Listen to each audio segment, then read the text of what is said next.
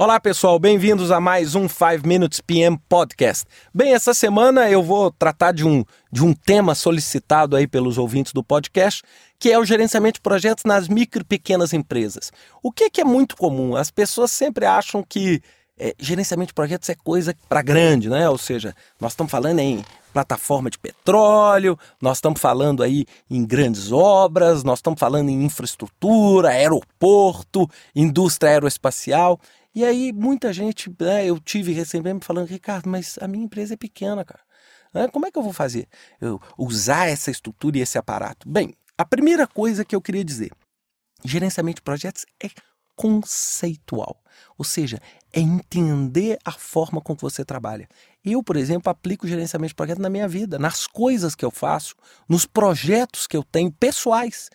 E o que caracteriza uma micro e pequena empresa e que a diferencia de uma grande empresa? É exatamente a reduzida quantidade de recursos, muitas vezes a reduzida quantidade de dinheiro e um escopo muitas vezes menor. Então, na verdade, quando a gente pega os 44 processos do PMBOK e fala em pequena e microempresa, nós temos o quê? Que montar e que estruturar um PMBOK Lite. O que é um PMBOK Lite? É pegar aqueles 44 processos e ver, realmente eu preciso de todos eles? Por exemplo, esse meu projeto vai ter aquisição? Bem, se ele não for ter, são 6 processos a menos.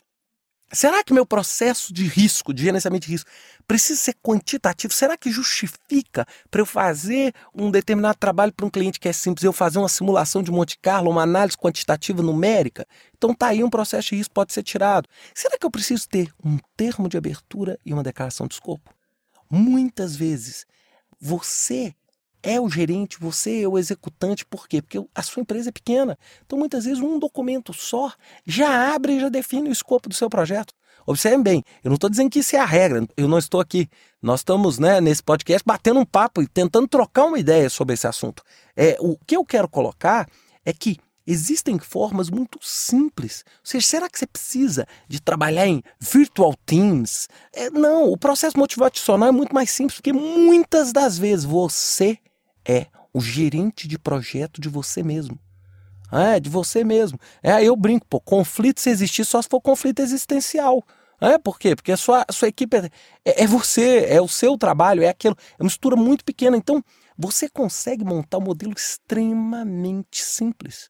Você faz um cronograma simples. Agora, não é porque você é pequeno que não vale a pena fazer um EAP.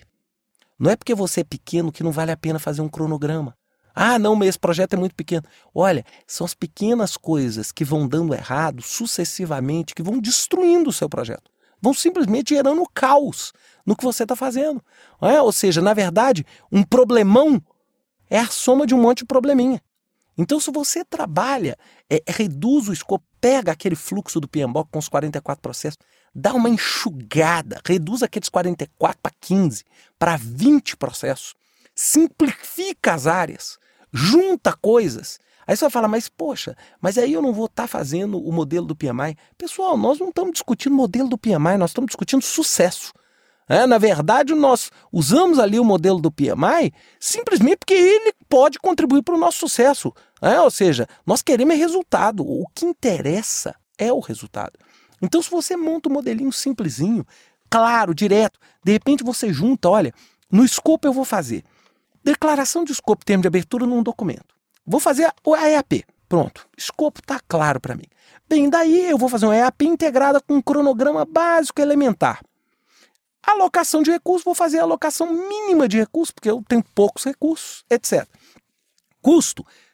Se o projeto justificar um gerenciamento financeiro mais profundo, você pode abrir uma planilha eletrônica e fazer esse gerenciamento. Agora, se o seu projeto for um projeto barato, um projeto operacional, você simplesmente não precisa fazer controle de custo. Aí vocês vão falar, mas Ricardo, você ficou louco, você está falando em não fazer controle de custo? Estou falando em não fazer controle de custo. Por quê? Porque não justifica.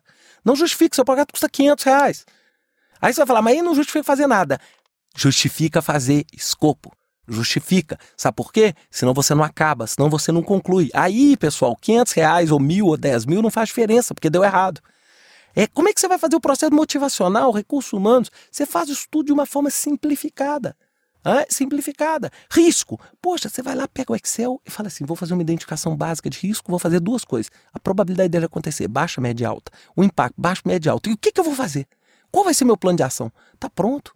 Tá pronto. Simples. Eu fiz um podcast no passado chamado Fácil, Prático e Direto. É isso. Ou seja, uma micro e pequena empresa tem que ser fácil, prático e direto. Senão o custo do gerenciamento não justifica o objeto gerenciado. Bem, pessoal, era isso que eu tinha para vocês aí nessa semana. Um grande abraço, uma ótima semana e até o próximo podcast.